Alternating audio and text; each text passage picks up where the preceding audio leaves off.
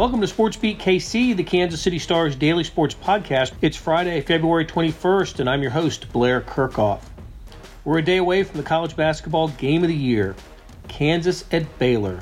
And KU beat writer Jesse Newell sat down with me to talk about the matchup between the top-ranked Bears and third-ranked Jayhawks. Jesse loves the analytical side of the game, and we talk about the game from that and other perspectives. After a break, Jesse surprised me with an observation about where he believes KU's season changed for the better. Full disclosure, the conversation was recorded on Wednesday, and you might hear some ambient noise. We'll tell you right off the bat where we recorded. Here we go with Jesse and me.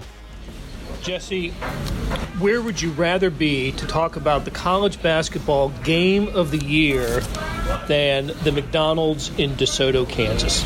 Nowhere, Blair, because I don't know what McDonald's does. They infuse their pops with some sort of, I don't know, it's something that makes you just immediately buzz. So I'm happy. I've got the Diet Dr. Pepper in front of me. I'm ready to go. That's what I'm drinking too. And you're right. I'm a little pep in my step after having some of this Diet Dr. Pepper. If you ever have to write a story, I'm telling you, McDonald's is the place to go. It'll get you going. I got to tell you this. When I was covering Kansas as a beat guy back in the early 90s, and driving back and forth between Lawrence and Overland Park, this was the only light for the 30-mile stretch. There was nothing else on K10 besides this McDonald's, so I've always appreciated this fast food joint being here. Biggest game of the college basketball season on Saturday, and I was trying to think of when was the last time there has been a game like this involving KU, and I think I got to go back to 2016, or that season when Buddy Hield was playing for Oklahoma, and it was a 1-2 game. Maybe both times they played, but certainly the game in Allen Fieldhouse when Oklahoma was 1 in one poll and KU was 1 in the other, and Oklahoma was the top and second team of the others. But a 1 versus a 3 doesn't happen that often, and it's not just a 1 versus 3, it's a 1 versus 3 with some ramifications. Certainly the Big 12 championship and some seeding in the NCAA tournament, although I kind of think both teams are locked into a number 1 right now. But you got to be looking forward to seeing a game of this magnitude. Yeah, well, it's funny for Kansas. They've had lots of these. This has been one of those years where, okay, they start with the Champions Classic in Duke. They have one of the best games of the year, just in terms of entertainment value, in Maui. The Maui Championship's always pumped up, and then KU Dayton. And we didn't know at the time how good Dayton was going to be, and obviously they're in line for at least probably a 2 seed in the NCAA tournament right now. But and now you go on to, hey, KU had a great game at West Virginia. That was one of the Bill Self's most memorable ones. And then this one, obviously, Baylor breaking the Big 12 record of KU's for consecutive wins in a season last night, going up against Oklahoma. And so, these two schools, these two programs, probably right now, most people would consider the two best teams in college basketball. Having them meet in the rematch in Waco, you really can't ask for anything more than that. And it is amazing how Kansas has been involved with so many big games this season. I don't know if there's another sports writer who spends as much time diving into the analytics as much as you do. So where do Kansas and Baylor rank nationally? Not only do you used a lot of your analytical study to vote in the AP Top 25. Where do you have Kansas and Baylor? Where'd you have them going into this week? Yeah, I've had them KU 1 and Baylor 3 for 4 or 5 straight weeks now. And if you look at the overall numbers with that, almost across the board, if we look at predictive rankings, which those are the ones that take into account every single possession that you play and the schedule adjusted numbers, giving you extra credit if you beat teams by a lot of points, and maybe some extra credit if you don't lose by as much as certain teams. Kind of going on a deeper dive than wins and losses. KU's number 1 almost across the board in these rankings. Ken Pom, Bart Torvik, team rankings, BPI, those sorts of rankings out there. KU's really good. Baylor's been hovering in the 2 to 5 sort of range in most of those metrics, and the biggest reason for that is a lot of these games in the Big 12, they've just played them a little bit closer than Kansas has. If you think back, like the Oklahoma State games that they played, both of those were way more competitive than you would expect it from a team that maybe is considered by most to be the number 1 team in the nation. But we're not talking about huge swings here. We're talking about a couple points here and there. So that's why I expect here in this game, KU probably will be a 1 or 2 point underdog. And if we know kind of what we know about college basketball, which is home court advantage gives you 3 to 4 points. That would tell you that on a neutral court, we'd probably expect Kansas to be the favorite team, and they probably would be favored against any other team in the nation based off what we know about these teams. But it also makes it a great matchup because now instead of, I think in the first game, Baylor at KU was a 7-point favorite and lost that game. Now you kind of swing those numbers the other way, and all of a sudden this game becomes more competitive just because of where it's being played. You're right about the margins of victory for KU and Baylor. Kansas leads the Big 12 in margin of victory, and Baylor's right behind them. They're 1-2 or 1-3 in a lot of the stats in the Big 12, but in terms of margin of victory. But what impresses me so much, there's so many things that impress me about Baylor, but one of the things is, they played Oklahoma State. The Cowboys played them a little tougher than you might expect. Iowa State does the same thing. But boy, when they got West Virginia last week, they just ran away from West Virginia in Waco. And then the game you mentioned earlier this week against Oklahoma, I kind of had a feeling after seeing the Sooners play at KU on Saturday that Sooners might, that might be where Baylor get caught in a little bit of a look ahead, perhaps. But early in the second half, they hit the accelerator and just took off. And Oklahoma was almost helpless offensively in that game. So that brings me to the point I want to make that at least in terms of how these teams operate, there's a lot of similarities here statistically. They are 1-2 in the Big 12 in scoring defense, and nationally they both have to be in the top 10, I would think. So does this guarantee it's going to be a low-scoring game? It doesn't guarantee it, but I think if you look at both these teams, they hang their hat defensively. They do things great defensively. And what's kind of fascinating to me is I think both of them need to send part of their bonus checks at the end of the year to Chris Beard down there at Texas Tech, because it's almost like he showed them the way, and by making the national championship, it gave coaches like Scott Drew and Bill Self a little bit more confidence to go and do this no-middle defense, which, Bill Self talked to me earlier in the year. He'd never done it before this year. He'd never taught his team to do it. And then, you watch Texas Tech and you go, that's kind of smart to do it that way. And so Kansas now, the number one overall defense, and part of the reason for that is because they've changed schematically and done things like Texas Tech does. Baylor the same way. They're keeping things out of the middle, and both teams great on the perimeter, just being able to cut off driving angles, being able to stay in front of your man, being able to challenge those shots, doing it a little bit different way. Baylor likes to take a few more charges. They kind of like the position defense. Obviously, Bill Self is not a charge guy, not since his college days when he did take charges, based off the video that we've seen. But a lot of similarities, like you said, defensively. Gillespie in the back for Baylor, the rim protector. Udoka Azubuike in the back, rim protector for Kansas. Udoka a little bit better in that regard. But yeah, these two teams, I think it'll be very fascinating, because obviously Bill Self gets some time here from Tuesday to Saturday to sort of game plan and scheme and to see what didn't work in the first matchup and how they want to attack Baylor in this second matchup. And the other thing we have to bring up is that Devon Dotson was hurt in that game, and so Kansas was not completely at full strength. I don't think it would have made the difference in a 12-point game, but we do have to at least bring that up, that Kansas was not playing with every available body that it has like it does right now. And coming into this game, I guess knock on wood for Kansas, they are pretty healthy. They are, and you're right about Dotson. He ended up with, I think, 28 minutes played in the first game. We'll talk more about that first game here in a minute. In watching that Oklahoma-Baylor game earlier in the week, Oklahoma's a pretty good offensive team. They were held to 54 points on their home floor by Baylor. It's as if when Baylor decided to turn up the defense, it was allowed to do that, or Oklahoma allowed it to happen. Baylor, the Scott Drew teams that we've seen over the years have been largely more of a Jim Boeheim zone team.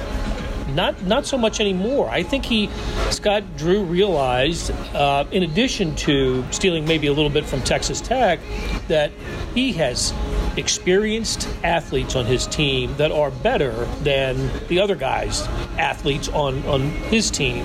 And I've always thought this for years about Baylor, through the Perry Jones, the Isaiah Austin years, and all these Rico Gathers. I've always thought Baylor always had really good athletes. Why are you playing zone? You can out-athlete the opponent. But for whatever reason, Scott Drew was enamored with zone. We don't see that anymore. We just don't. He has got some good players. No, and if you go down the line here, I mean, you might mention the similarities between these teams, and it really is true where the guards that they play are switchable and quick and cut off driving angles. And not only that, I mean, I know Marcus Gare gets a lot of love for not only Big 12 Player of the Year and National Defensive, not Player of the Year, Defensive Player of the Year, both Big 12 and nationally. But Mark Vital is sort of like his little doppelganger in there. It's the same thing. He can switch off guys. He's 6'5". He can handle a big man. He can handle a small guy. So there's a lot of similarities between these two teams. I think the difference, the big difference I would say here between how those two teams play defensively is Baylor really gets after you. They want to force steals. They want to get turnovers. They get in the passing lanes. Bill Self historically has been more of a position guy. Like, I don't want to give up easy baskets. I want to be sure to protect in a certain way to make sure you don't get those shots. So that's what makes Baylor dangerous, is that they can go kind of cold for a stretch, and we saw this like KU did against TCU, where you go cold offensively for a stretch, but then if you get a couple steals and runouts, all of a sudden you're back up 10 again, and it's a really quick turnaround that Baylor can make there. And not only that, I mean, I can talk about how they haven't maybe won games extending the lead as much, but my goodness, it feels like Jared Butler makes every three-pointer in the last 3 minutes. I don't know if you watched games, enough of them, and again, maybe my sample size is limited as well, but it seems like when Baylor needs a three, they make their threes, and that happened against Oklahoma last night, and they sure seem to have whatever that is. I don't know if it can continue the whole season, but when they need a basket down the stretch, they seem to find it. And it happened against KU in the field house earlier this year. They were 8 for 19 on threes in that game. Butler is terrific, and Maceo Teague, who hasn't played the previous two games, who I expect to play Saturday, I think has had a terrific season. He's one of 8 players who have redshirted for this Baylor team. What a concept. When we talk about being an older team, an experienced team, part of that is because players, more than half of his roster, Scott Drew's roster, has taken a redshirt year, and some because they transferred. You have to sit out a year as a transfer, but others who enrolled in Baylor decided to sit. I mean, they were told up front in the recruiting that if you come here, you're going to sit out a year, which is a kind of a roundabout way of saying Baylor's doing this without a lot of top 50 type of guys. You know, that's just the way this team is constructed. It's a terrific chemistry team. You could just tell. It looks like they've been together forever. It's not the case, even though they're experienced guys have come from different schools. But I don't know. When I see Baylor play, I just see a team that a bunch of 22-year-old young men that can ball. I mean, a lot of things have to come together for this player. I mean, even we talk about Freddie Gillespie, who was this Division III player who didn't play, and now all of a sudden is this revelation in the Big 12 who can block shots and has a great face-up game, can make 10 to 12 footers. I mean, we can talk a lot about, hey, what those guards do on the outside, but it's sort of like Kansas. It's like your guards are only as good gambling as the big man that's behind them to protect them. And unfortunately for Baylor, and this is crazy to think about, just talking about how everything's gone right for them this year and they're number 1 ranked in the AP poll, Tristan Clark's kind of a shade of his former self. And you would have figured coming this year, oh my gosh, Tristan Clark coming back, this is going to be a great reason that this Baylor team's going to be improved. It really hasn't happened because Gillespie has emerged and Clark hasn't, and it really hasn't mattered for them. They've still played really great basketball. So yeah, I agree with you on that. And I also... Listen, I picked, I know this shocks people, I picked Baylor to win the game against Kansas in Outfield House. I picked it in the quick scout. People were calling me crazy, and then obviously Baylor won the game, and then I didn't rank Baylor number 1, and people think all sorts of things after that, I'm sure. But the fact of the matter is, I was, even in that moment, very sick and tired of the narrative about Scott Drew not being able to coach. There were lots of X and O's things you could see he took from the NBA, very smart things that they did in the past, scheme-wise, that were able to take advantage of his players. So I just didn't buy the narrative that he could never win an Outfield House. All those sorts of things come to an end. You saw it with Andy Reid in the Super Bowl. I mean, if you give a guy enough chances, good things are going to emerge and kind of come to the top here. And I think we have to give Scott Drew a lot of credit for this team, too, because it's one thing to have these pieces, and it's another thing for these pieces to fit together and come together the way they have. And all those guys seem to be utilized very well on the defensive side of the ball, and then also offensively they're doing some creative things as well. So I think Scott Drew deserves a lot of credit, and he'll probably get a lot of credit. He'll probably be National Coach of the Year. Hey, it's Blair. Hey, we have a special subscription offer for SportsBeat KC listeners, unlimited digital access to the Kansas City Star's award-winning sports coverage. Sign up now for 1 year of Sports Pass for access to all the sports news, features, and columns we have to offer. And it's only $30. That's a 40% savings off our regular rate. For your convenience, your subscription will automatically renew after the initial term at $50 unless you tell us to cancel. A lot of subscription services won't tell you that. They'll just sneak it on there. We just told you. Your subscription helps support the sports coverage of KansasCity.com and the Kansas City Star. Please visit kansascity.com/SportsBeatKC offer to get this special offer. And as always, thanks for listening. All right, we're back with Jesse Newell talking KU Baylor at, I have to add, the DeSoto McDonald's. Quite the place. So if you're listening to some ambient music in the background, they've got it on I think a 90s track here. It sounds 90s music. Yeah, I'm confused because the whole parking lot is filled, and I think we're one or two people in here. So I just wonder where everybody is. I don't know. All right, I'm going to get some fries to go here in a little bit. So KU Baylor on Saturday, 11 a.m. That was interesting, wasn't it, to see a kind of a national game of the year. ESPN Game Day is going to be there.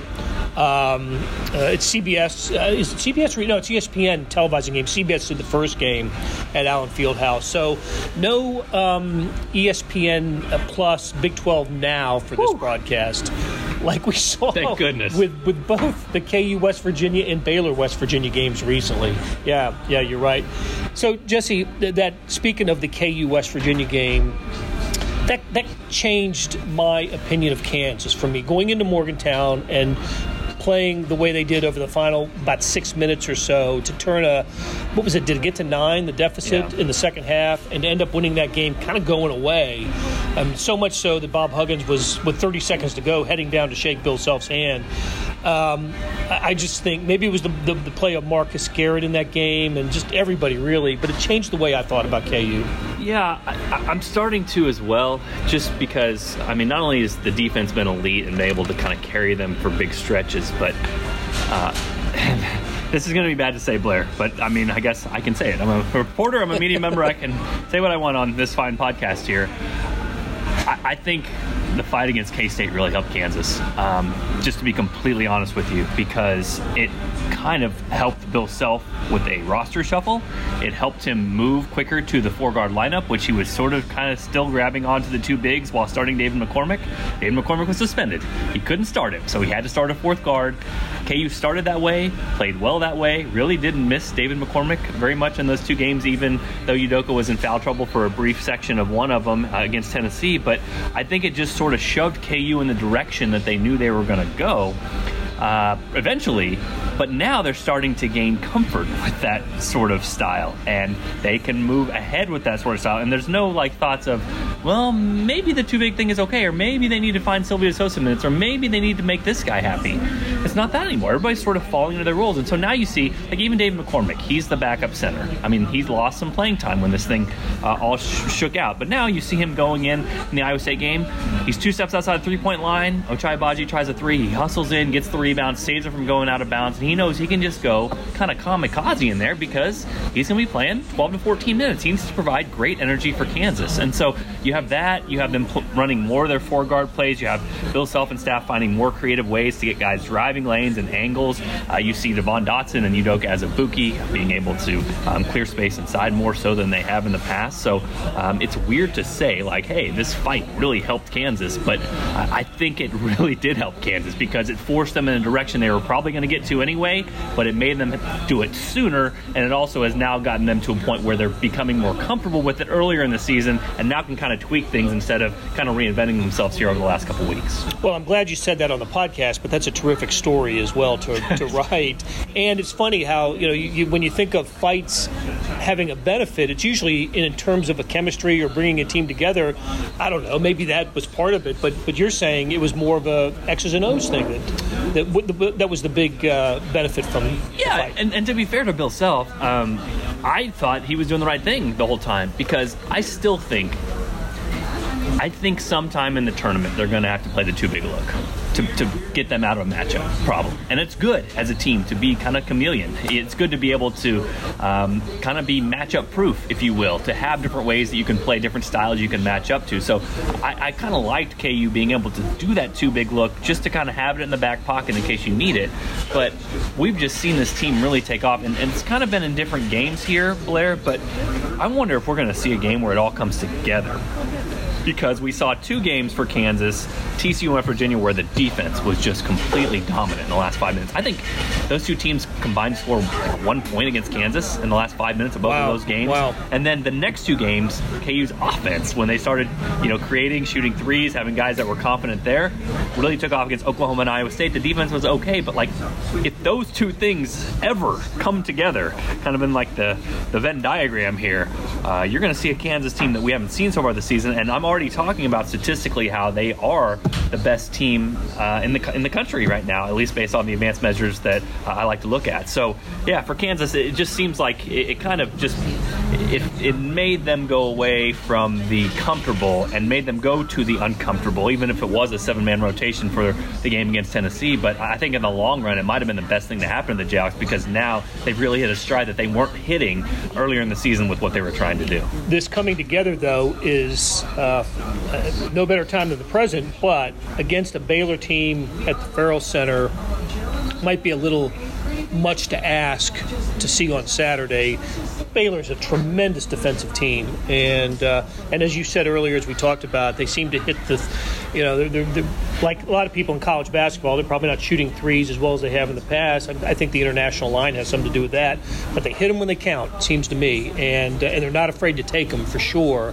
So, but look, is Kansas going to have a more difficult game the rest of the season than playing a Final Four, maybe overall number 1 seed in the NCAA tournament on its home floor? Yeah, I don't think there can be, Blair. I mean, maybe you could argue that KU played Duke at Cameron Indoor. Maybe some people would argue that, and others would say, no, you're facing the number 1 team in the country at their home gym.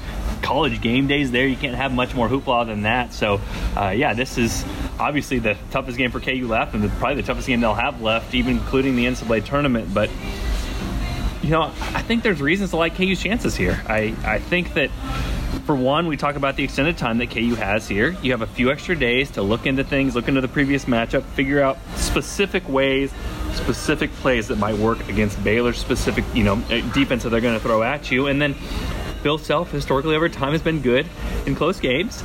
And KU this year, if you look at it, this hasn't always been the case, obviously, but they've been better on the road than they have been at home. If you kind of go up and down the lineup, and Baylor should have the best atmosphere they've ever had down there, but I still wouldn't consider that to be the best or the toughest place that Kansas plays. Obviously, there's some atmospheres out there that are a little bit more difficult, but as I said before, it'll probably be a 1 or 2 point underdog for Kansas. They usually fare well in those sort of small underdog type games, so I'm not counting out KU on this one at all. I definitely think it should just be a great game. I mean, honestly, if you were talking about 1 or 2 points here, that's, hey, you kick the ball out of bounds, that's one mistake. Maybe that, that's the sort of thing that is the margin between victory and defeat in this sort of one. So should be great, should be national attention, should be national writers, should be national TV audience, all those sorts of things. And obviously, not only is the Big 12 at stake, but as you mentioned, potentially the overall number 1 seed, which could come down to KU and Baylor. I think it actually will. Either way, I think both end up being number 1 seeds. And you and I had the discussion in the office earlier this week about where they might be placed. Obviously, first and second round, Kansas will be going to Omaha, the closest first and second round site to Lawrence. For the regional final, I think that Kansas, even if it's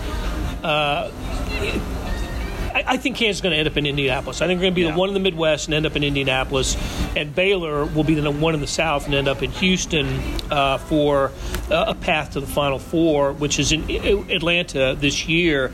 I think both of these teams are very Final Four worthy. Would not be surprised to see half of the Final Four made up of Big 12 teams. Yeah, it's just one of those things. It's March Madness. If this was, I'm sure I've said that before. It's not happening. It was series of 7, then I'd love KU's chances to make the Final Four. But the numbers tell us that, your first round game, you're 98% to win. The second round game, you're 80% to win. Your third round game, you're 70% to win. Your third round, to get to the Final Four, you're 65. And you add all those up, and all of a sudden, even if you're the overall favorite, even if you've had a great season like Kansas, you're about 50-50 make the Final Four. So, but these two teams have put themselves in position as well as anybody. And as you mentioned, if you get the kind of the home court advantage and playing close to home and get whatever favorable crowds and maybe whatever favorable brackets are out there, then we'll see what happens. But it is fascinating to kind of look at all those bracketologies and see what might happen, and especially Indy. If KU did make that and the 2 seed was Dayton, boy, oh boy. I mean, that would be, again, if that matchup happened again, a rematch of Maui to go to the Final Four, that would be a terrific game. And we know for Kansas, one of the things that they really struggle to go against is 5 men who can stretch the floor. And Dayton happens to have a good one. His name is Obi Toppin. Yeah, so, maybe the player of the year in the country. Yeah, so again, it's too early to look at that, and obviously bracketology is fun to look at, and that might not be how it turns out. But for both these teams, I think you're right, Blair. I mean, for resume-wise, Kansas, Joe Lunardi said it last week, I mean, they basically can't play themselves out of a number 1 seed right now. They would have to lose so many games in a row, but their resume is so strong. They have so many quadrant 1 wins, and Baylor's the same way. They've accrued a really, really strong resume because they just haven't lost games. They've only lost 1 game. So both these teams should be 1 seeds. Both these teams should be favorites to make the Final Four, but it's still a one-and-done tournament, so lots of crazy things happen. Okay, before every game, you put out a post, prediction, and what to look for in the game. Because this is an 11 a.m. game Saturday, is this something that's going to come out later today? It will come out. Because usually morning of the game. Saturday, 5 a.m. Yeah, I've been posting these 11 a.m. games, the 5 a.m. on Saturday, just to get the people that are Googling for it and making sure that it's out there for people and not an older story. So that'll be ready to go right when people wake up and want to search for it in there. But yeah.